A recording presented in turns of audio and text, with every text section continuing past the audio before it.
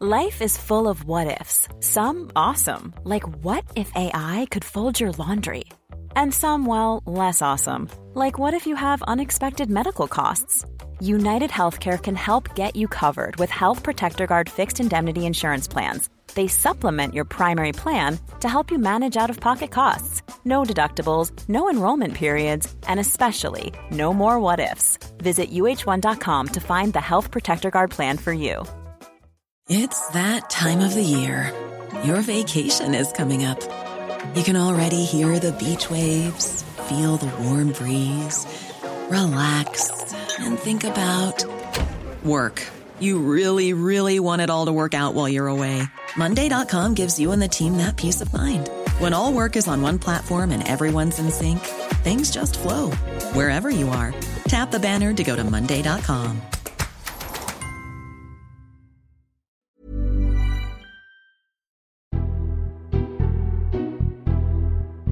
Hello, I'm Matt Chorley, and this is Politics Without the Boring Bits, rounding off Christmas week with a very special episode. We've got the final instalment of the Columnists Focus Group, our favourite Times writers, on their Christmas traditions. On the subject of traditions, we've got the Times Radio Panto, Keirnocchio, When You Wish Upon a Starmer.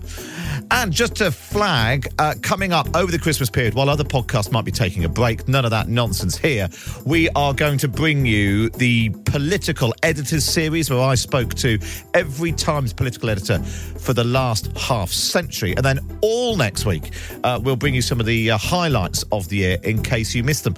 We'll return with some brand new content on Tuesday, January the 2nd, but plenty for you to listen to, particularly if you're out and about and travelling over the course of the Christmas week.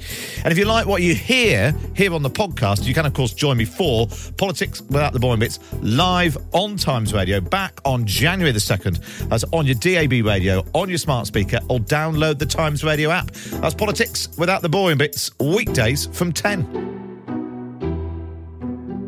Now, as we always do on a Friday, let's take a look at what we learned this week.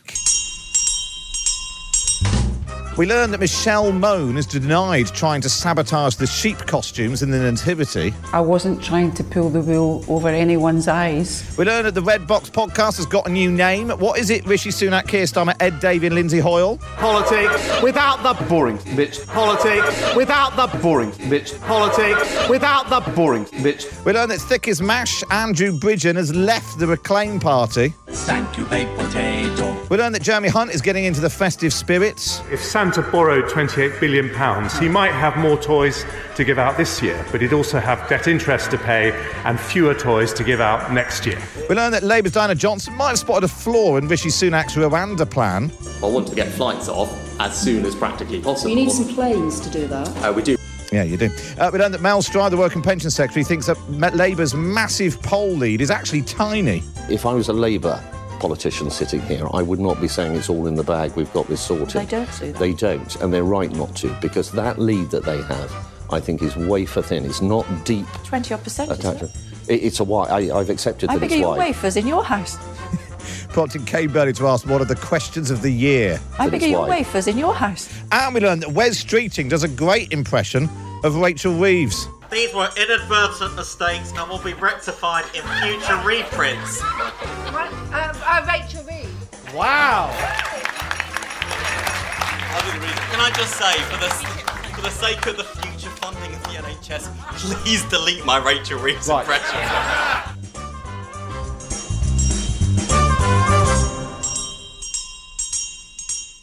And that is what we learned this week. Now time for the final instalment of the Columnists Focus Group. The Columnists.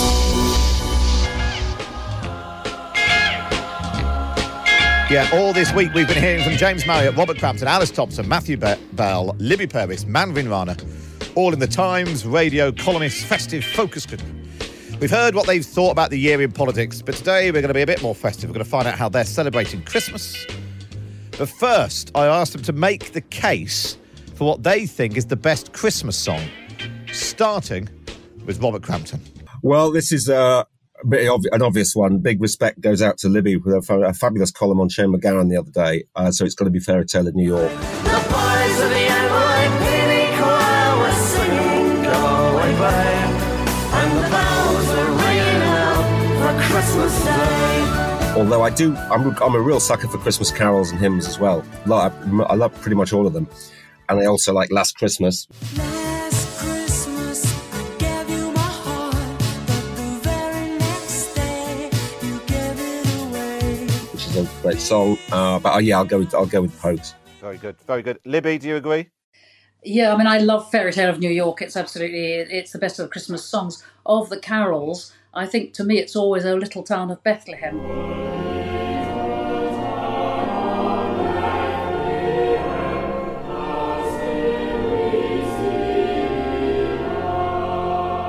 Because it seems to me that there's something about the idea in everybody's heart of being in a little town. You know, people know each other. It's a little tribal sort of a group. It's neighbours, a little town of Bethlehem. It's not a big, scary city, and it's not the remote rural countryside. Everybody has a feeling in their heart for a little town. But really, I mean, Fairy Tale is kind of it. As I wrote at enormous length, emotionally and in tears on Sunday afternoon. You're playing to small towns. Sounds like a Lisa Nandy policy proposal when she was doing levelling up. I didn't know A Little Town of Bethlehem was so levelling up. When there are people like possibly you, I do not know, who have escaped from small towns in the past. I have. Although I live in a small town now. I quite like living in a small town now. Escape to the city and feel better about it. You see, people are a bit down on little towns because they think, oh God, that's the place I had to leave. But actually, people's hearts, and when they have children, they all, there's like all these central Londoners right now, they all push off to St Albans and places, you know, because they feel cosier there and they can afford more than half a room. There we are. This is why, I live in a little town. James, your favourite Christmas song? I think there's a common misconception that the best Christmas song is Fairy Tale of New York. The best Christmas pop song, which I don't know if everyone will recognise by the title, is called Christmas Wrapping by the Waitresses.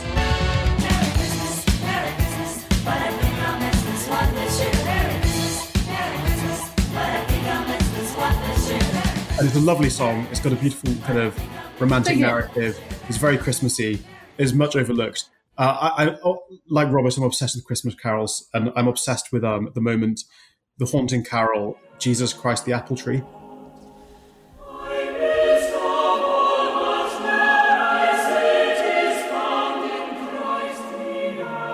Which is an extended analogy between Jesus Christ and an apple tree that doesn't always make logical sense, but is a very, very beautiful Christmas carol. Lovely. I see you've gone lowbrow and highbrow there, James, covering all the bases. Yeah. Alice, your favourite Christmas song? The song I can't stop singing is It's Beginning to Feel a Bit Like Brexit. And that was because I spent yesterday and today rushing around with the MPs, and it did feel like Brexit again. I was just like, that sense of appalled excitement, really. And MPs, you know, almost unable to contain themselves in the weeks before just because it was quite fun and they want to have a bit of a rebellion, and they've just gone completely nuts. It's too much sugar, really, too much hot chocolate, too many mince pies. Manveen, your favourite Christmas song? I'm going to be very boring and agree with Fairy Tale of New York. I think that's one that everyone's going to be listening to again and again this Christmas for many reasons. But I'm also a sucker for a good Christmas carol. I used to be in the choir when I was at school, and we used to have to perform the carols. And there was this one year where I remember we sort of had like Mick Jagger and Jerry Hall in the audience, and it was sort of like the highlight of, I think that's where I peaked. That was like the highlight of my singing career. It's been downhill ever since, but I love a good Christmas carol. And I think I'd probably give Silent Night.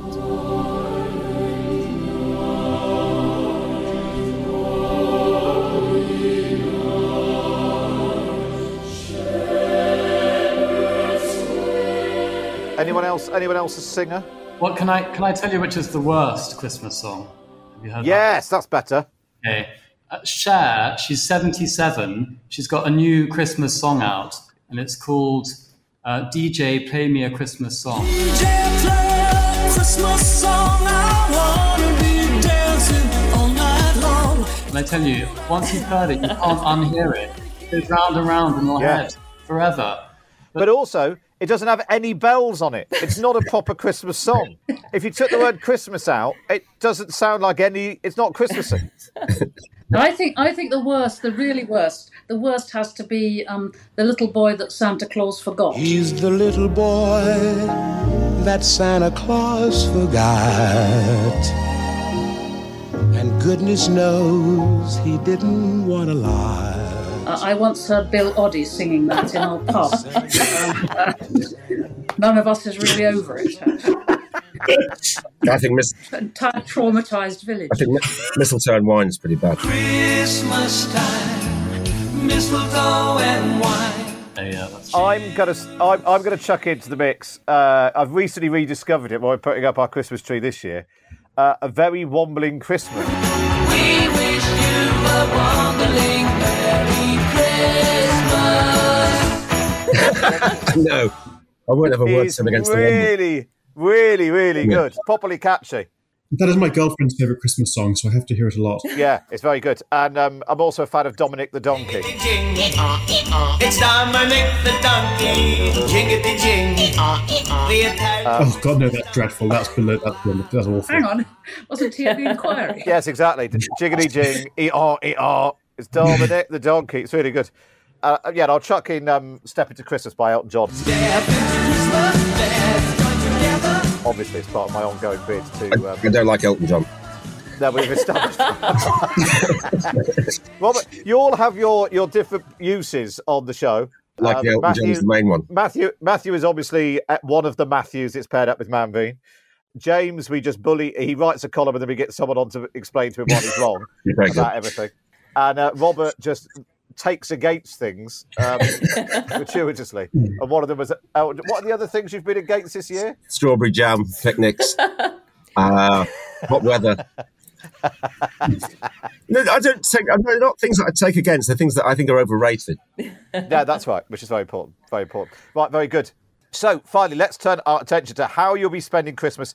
And do you have any weird traditions? Matthew Bell, what happens in your house at Christmas that doesn't happen anywhere else? We always go to my wife's family, and she's got a huge family in Lancashire, and it's just very straightforward, turkey walks, all that kind of thing.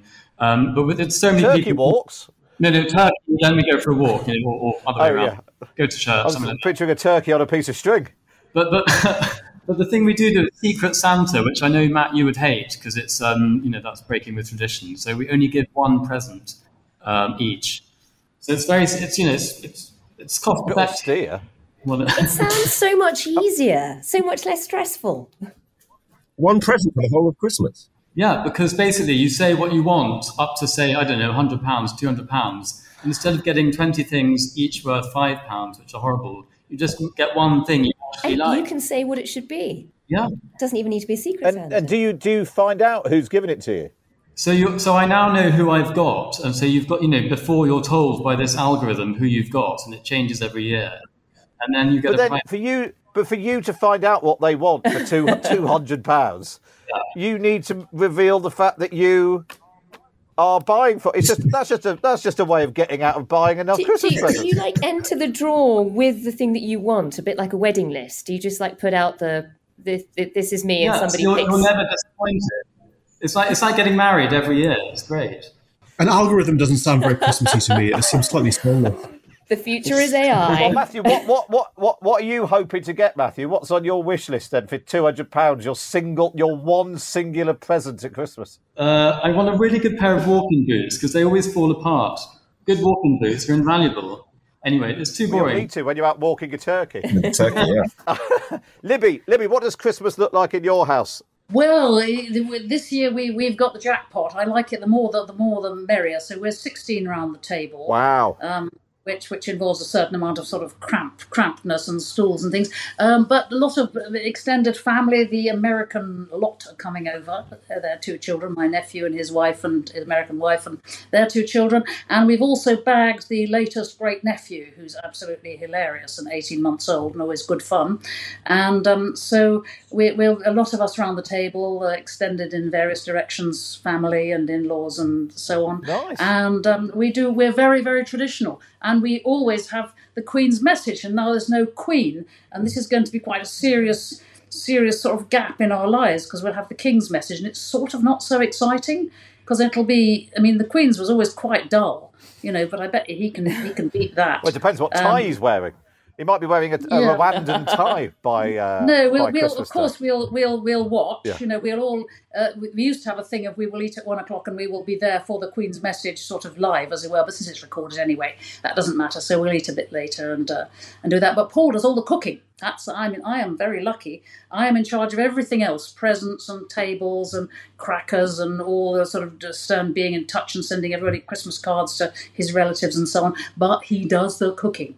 He has an outdoor oven in which he will cook the turkey out of doors, so that the stove is free for everything else. And he will do every kind of vegetable you have ever heard of. And there will be some kind of row about how the sprouts get done. Because that's my job. Very good. Put my oar in there. So no, very, very traditional. I love it. I really like it. Every year. Fabulous. Do you all buy each other presents? Are you more fun than Matthew? Paul and I have got a non-aggression pact this year. We're just doing each other's stockings because obviously we all still have to have stockings. But no, we're quite into sort of presents, stupid presents. I'm very good at really awful T-shirts for the young men in the family. I feel they need T-shirts with embarrassing slogans on. Excellent. Sometimes from the... and also I'm good at the babies. I'm really good at presents for the babies. Yeah, I love it. When you acquire a baby in the family that you can buy presents for, that is excellent. All girl babies and small girls have to have a T-shirt from the RSC saying, she may be little but she is fierce, on a bright pink T-shirt. That's a great, great favourite. Then there's Exit Pursued by a Bear and so on. And then there's all the sort of really awful science ones for the geeky members of the extended family, who have to have ones with sort of periodic tables and stuff on them. I do all that. I like that. It's my job. Very good. Very good. That sounds nice and Christmassy and a bit more fun in Matthew's house. James, what does Christmas look like in your house? Oh, God. I want to go to Christmas at Libby's. It sounds right up my street. I've got a T-shirt for you already. I've got a T-shirt. I know. I want Libby to get me a T-shirt with a Shakespeare slogan on. That would be my ideal Christmas. I was thinking of geeky, actually. Intellectual, actually. No, I'm the last pillar of Christmas tradition in my family, unfortunately. I'm going to try and be forcing everyone to go to midnight mass, trying to force everyone to listen to carols. But no, I'm often fighting a bit of a losing battle against my family on this. So, yeah, I will do. I don't think I'm going to go to midnight mass, but I'll be trying to make it a traditional Christmas.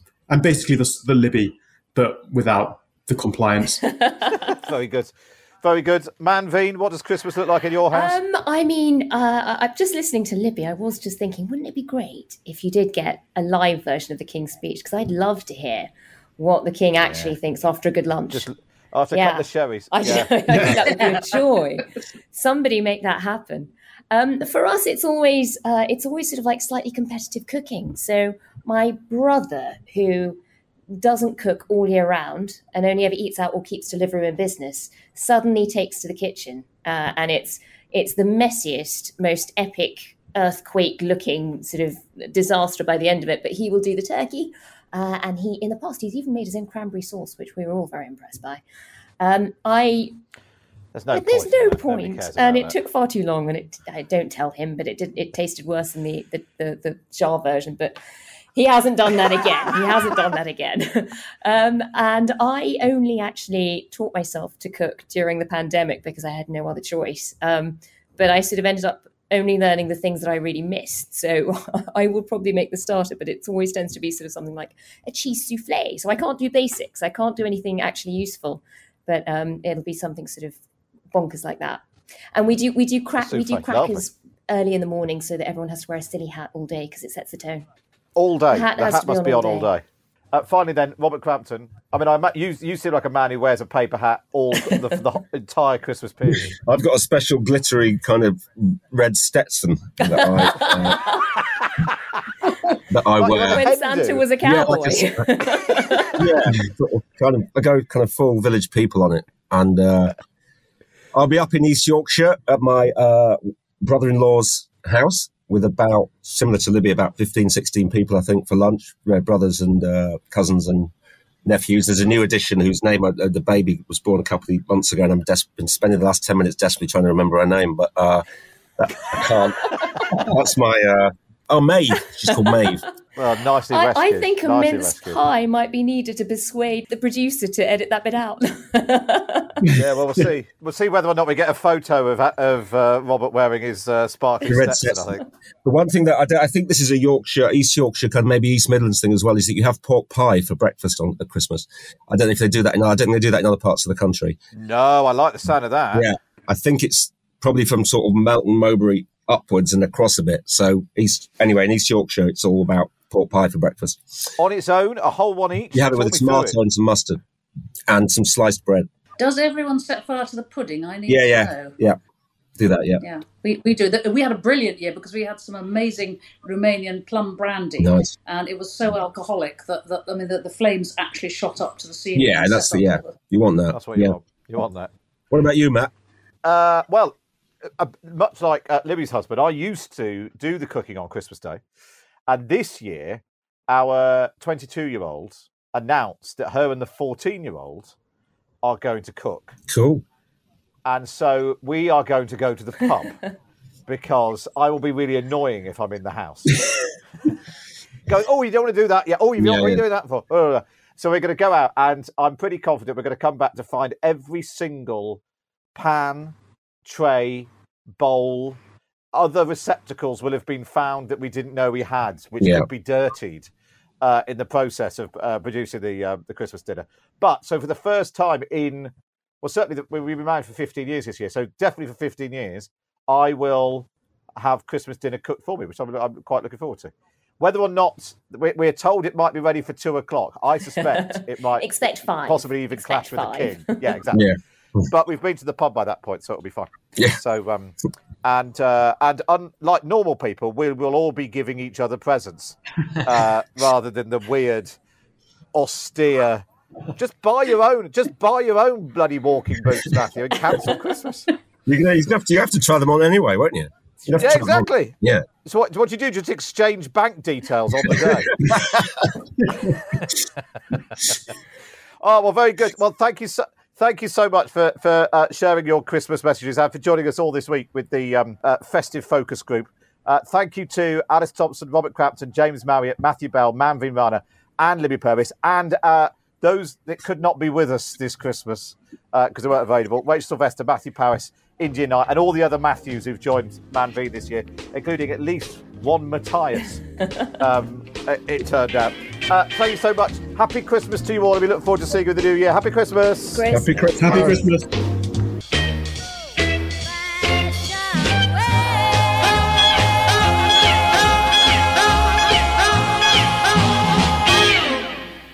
Don't forget, you can read the very best political analysis every day in the Times and the Sunday Times. Just get yourself a subscription at thetimes.co.uk. Up next, it's the panto Keirnocchio, When You Wish Upon a Starmer. One size fits all seems like a good idea for clothes until you try them on. Same goes for healthcare. That's why United Healthcare offers flexible, budget-friendly coverage for medical, vision, dental, and more. Learn more at uh1.com. It's that time of the year. Your vacation is coming up. You can already hear the beach waves, feel the warm breeze, relax, and think about work. You really, really want it all to work out while you're away.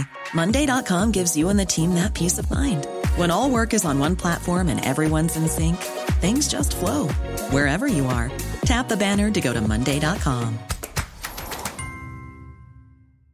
Hey, I'm Ryan Reynolds. Recently, I asked Mint Mobile's legal team if big wireless companies are allowed to raise prices due to inflation. They said yes. And then when I asked if raising prices technically violates those onerous 2-year contracts, they said, "What the f*** are you talking about, you insane Hollywood ass?" So to recap, we're cutting the price of Mint Unlimited from $30 a month to just $15 a month. Give it a try at mintmobile.com/switch. $45 up front for 3 months plus taxes and fees. Promo rate for new customers for limited time. Unlimited more than 40 gigabytes per month. Slows full terms at mintmobile.com.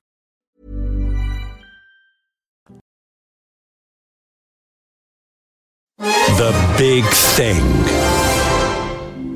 Once upon a time's radio in a land far away, there lived an old master of his craft who longed for an heir one day. The truth is, you can't go on forever. And of course, it's hard to let go, but it's also right. A tale of good and bad, truth and lies, it really is a rodeo. So come and wish upon a Starmer in the tale of Keirnocchio. When you wish upon a star, makes no difference who you are. Anything your heart desires will come to you. So sit back, relax and kick off your shoes. Apologies if some of the words do not rhyme, but forgive us, it's been a busy year. But we hope you all enjoy the pantomime. Jeppetoni Blair was lonely, and not even the company of his old cat George was enough to placate him. Now, would you like me to be the cat? After years and years of waiting, Jeppetoni was so desperate for the air that had eluded him that he carved one out of wood. His creation was wooden and stilted, but if you squinted, it looked almost like a real boy politician. Before he went to bed, Jeppetoni wished upon the evening star that Keirnocchio would come to life. And then, late at night, the blue fairy arrived and cast her spell. Where there is discord, may we bring harmony. Where there is error, may we bring truth. Where there is doubt, may we bring faith. And where there is despair, may we bring hope. Tiny Keirnocchio was desperate to show that he really believed in the blue fairy. Doesn't mean I agree with what she did, but I don't think anybody could suggest that she didn't have a driving sense of purpose. But she would only grant his wish partially. Keirnocchio would come to life, but he was still a bit wooden and must prove himself yet worthy of being a real boy politician. Keirnocchio knew that he was a lucky little puppet and would tell anyone who listened about his creator. I grew up in a pebble-dash semi. Dad was a toolmaker. He realised he could delight a crowd with the same two anecdotes. I'm trying really hard not to mention the house I grew up in again. But seriously, that pebble-dash semi... He had some unusual dietary requirements. A little bit of fish, a little bit of cheese. He may have looked like a real boy politician on the outside, but on the inside, he remained hollow, causing conspiracies to be spread by the outspoken Twitterer Giles Corran. Keir's got this massive head, which you feel that you could take the top off and lots of rishis would climb out of it. Keirnocchio was still learning the basics when it came to sounding like a normal human being. Good morning. You having a nice day? He could probably do with some lessons in how to speak, or what he might call... Oracy, as some academics call it. Oracy. Oracy. Oracy. Oracy. Oracy. Oracy. Oracy. Oracy. And in those early days, he had a funny little chap, badly dressed and quite annoying, acting as his friend and conscience, called Jiminy Corbyn. Let me thank Keir Starmer. And Keirnocchio was pleased to have him. I want to pay tribute to Jeremy Corbyn, who energised our movement and who's a friend as well as a colleague. But in one dramatic night, Jiminy Corbyn lost his way, and an election, no matter what some once eminent philosophers, including a Mr. Chomsky, might say. Jeremy Corbyn won an enormous victory in 2017. No, he didn't. He didn't. Yes, the biggest victory that Labour had won in a generation. No, it wasn't. He lost. He didn't become Prime Minister. Increasingly frustrated, Jeppetoni sent his boy Keirnocchio off to school to learn how to be a proper boy politician. Education, education, and education. But Keirnocchio thought he'd already learned all the lessons he needed from Jiminy Corbyn. He'd learned them by rote. He promised to abolish tuition fees, increase income tax for the top 5% of earners, defend free movement between Britain and the EU, abolish the House of Lords, and renationalise rail, mail, energy and water. And it all worked brilliantly. Then, one day, Keirnocchio headed off to Westminster School again to play with the big boys. But he became sidetracked by the wily fox Boris Johnson and his simpleton accomplices, and they tried to draw him into their circus by calling him names. Captain Hindsight is rising rapidly up the ranks, has become General Indecision. Captain Crasheroony Snoozefest. Sir Beer Korma, he's a great pointless human bollard. The great gaseous zeppelin of his pomposity has been permanently punctured. Keirnocchio could not believe his eyes. What a circus!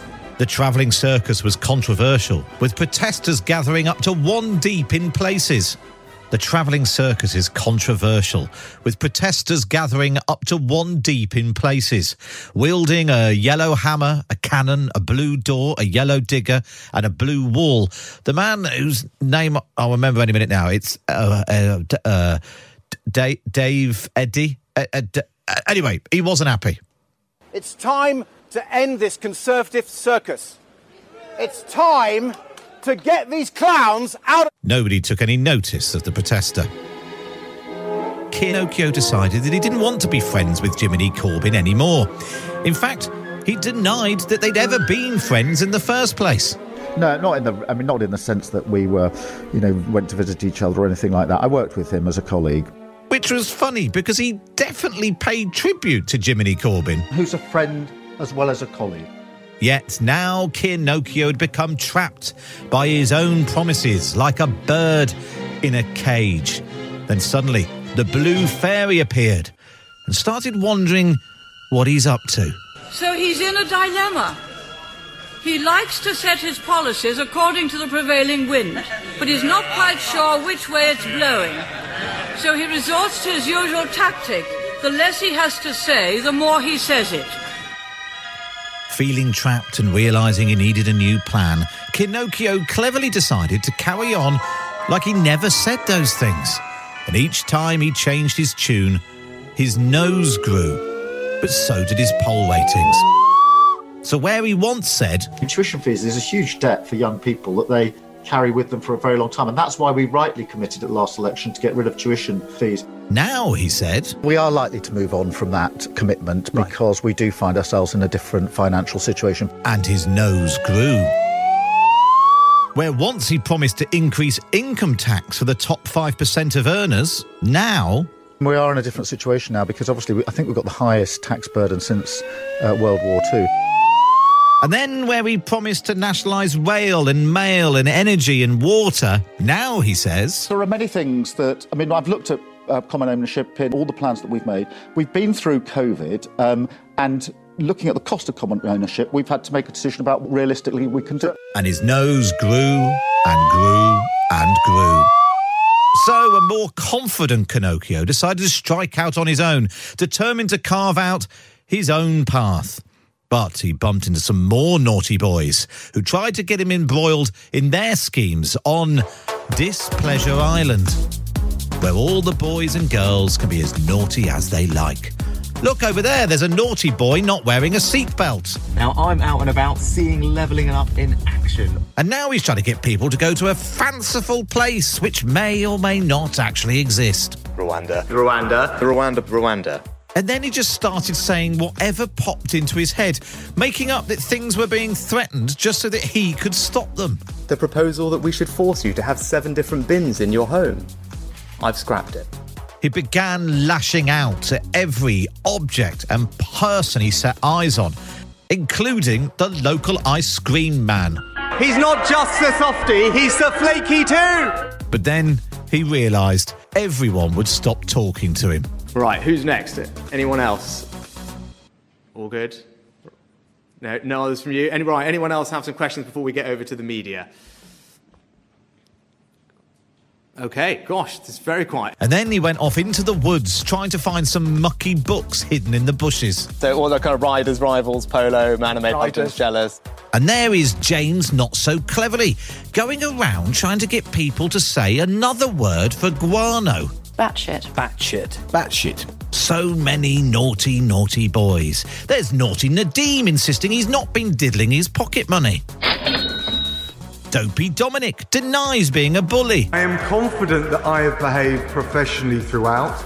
Terrible Therese wants to get all the children to eat dirty, unpleasant things she found in the ground. A lot of people would be eating termites right now. Fiendish Farage is also struggling with his lunch. A camel udder. Wow. And a sheep udder with a cow's teat.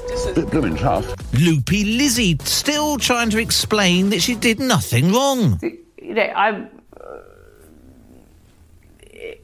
I can't say it was anything but extremely difficult. And who is this coming rolling over the hill in, what's that, a camper van? I could not have anticipated in my worst nightmares what would have unfolded over the past few weeks. For legal reasons, we must stress that Nicola Sturgeon has been released without charge, denies any wrongdoing, and the police investigation continues. And then sometimes the naughty boys and girls fall out amongst themselves, like when Matty and Izzy had a big fight over his messages. I think you can easily surmise whether Matt Hancock is my friend at this point. Oh, shame. Well, Displeasure Island is cursed, and because they're all behaving like jackasses, the magic of the island turns them into donkeys. In fact, everyone seems to be braying like donkeys. Keirnocchio used his knowledge of donkeys to avoid the same fate. My mum and dad had 4 children, and as we each left home, they replaced us with a donkey. In fact, he can't stop talking about donkeys. They've obviously found the donkey for their nativity. Hey, chingity-ching, it's Dominic the donkey. They say the home is where the heart is. And for Keirnocchio, I grew up in a pebble-dash semi. Then he tried to return home to Tony Blair's centrist Dadfest or the Future of Britain conference. My dad was a tool maker. Yet now it was Tony who was all at sea. In the years to come, wherever I am, whatever I do, I'm with you. Wishing you well. And Keirnocchio risked being swallowed alive by whales, where Labour's record on schools and hospitals is bad. He tried to escape, but was only allowed to move at 20 miles an hour. In fact, Keirnocchio wasn't good with speed limits.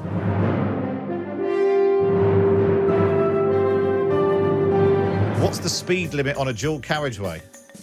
60. No. So instead, he lit a fire in Big Mark Drakeford's belly. You think you turn up here this afternoon and claim some sort of moral high ground? What sort of world do you belong in? First time for everything. But it was short-lived, and the mild beast slipped back into obscurity. Caerphilly is a cheese I really like, but actually there's a lot of cheeses I like, and I'll be eating some of it over this weekend. Keirnocchio fears he's lost his way and tries to return home to the warm bosom of Tony's centrist Dadfest or the Future of Britain conference. But Tony is all at sea, warning that, unlike in his day, things can't only get better. What you're going to inherit next year is grim, right? He did not like to blow his own trumpet, but... The flute was what I was best at. The violin and piano took sort of slightly further back down the rankings. Feeling like a big boy now, Keirnocchio decided to update his Tinder profile. Dynamic, agile, strong, and above all, focused. So Keirnocchio rushed home to celebrate with his friend Angela the cat, who knows just the tipple to toast his success. Venom is a great drink.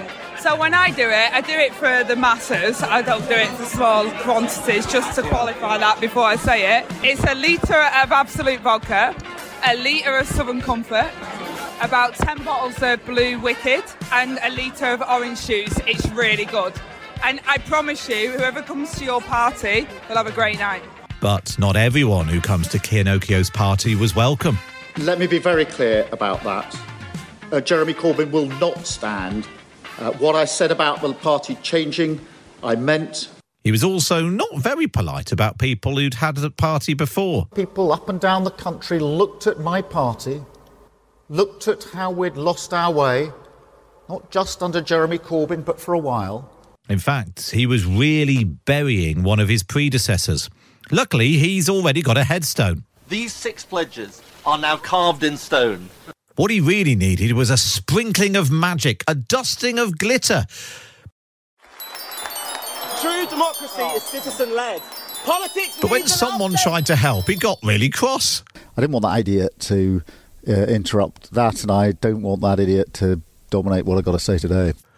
And yet, Keirnocchio still hoped to be turned into a real boy politician. But he was made to wait and wait for the red fairy to come and grant his wish. Wherever you go, whatever you do, I will be right here waiting for Sue. Whatever it takes, or how my heart breaks, I will be Sue Gray. With a flash of light and a wave of her magic wand and a swish of her Partygate report, suddenly he was a real boy politician who could walk the walk and talk the talk and joke the jokes. I would say that this treaty's got more holes in than a Swiss cheese, but I don't want to wind up the Prime Minister by talking about a European country again. Forget the private jet, he's obviously on a private planet of his own. From up yours to laws to take our money, Kigami.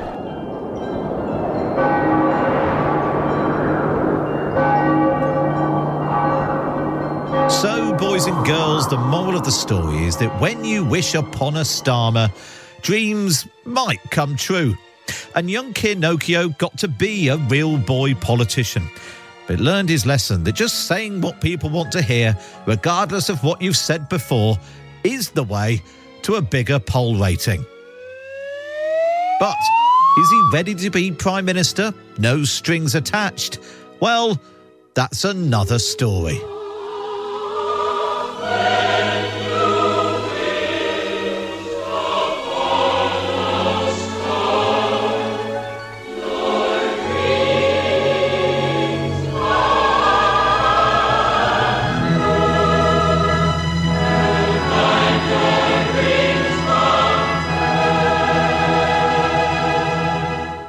Thank you for listening to Politics Without the Boring Bits. If you've been with us for a while, why not tell your friends about us in person or better still on social media? It's the perfect Christmas present because it's free. If you want to get in touch with any thoughts or comments, you can email me, matt@times.radio. But for now, from me, Matt Chorley, Merry Christmas and goodbye. Hey, folks, I'm Mark Maron from the WTF Podcast, and this episode is brought to you by Kleenex Ultra Soft Tissues, your ally to help tackle your allergy symptoms this season. I love the change of seasons, but nobody loves pollen and all those other things floating in the air that make you sneeze during this nice weather. Kleenex Ultra Soft Tissues are hypoallergenic and allergist approved, so fight back against watery eyes and runny noses without worrying about irritating your skin. For this allergy season, grab Kleenex and face allergies head on. Even when we're on a budget, we still deserve nice things. Quince is a place to scoop up stunning high-end goods for 50 to 80% less than similar brands. They have buttery soft cashmere sweaters starting at $50, luxurious Italian leather bags, and so much more. Plus, Quince only works with factories that use safe, ethical, and responsible manufacturing. Get the high-end goods you'll love without the high price tag with Quince. Go to quince.com/style for free shipping and 365-day returns.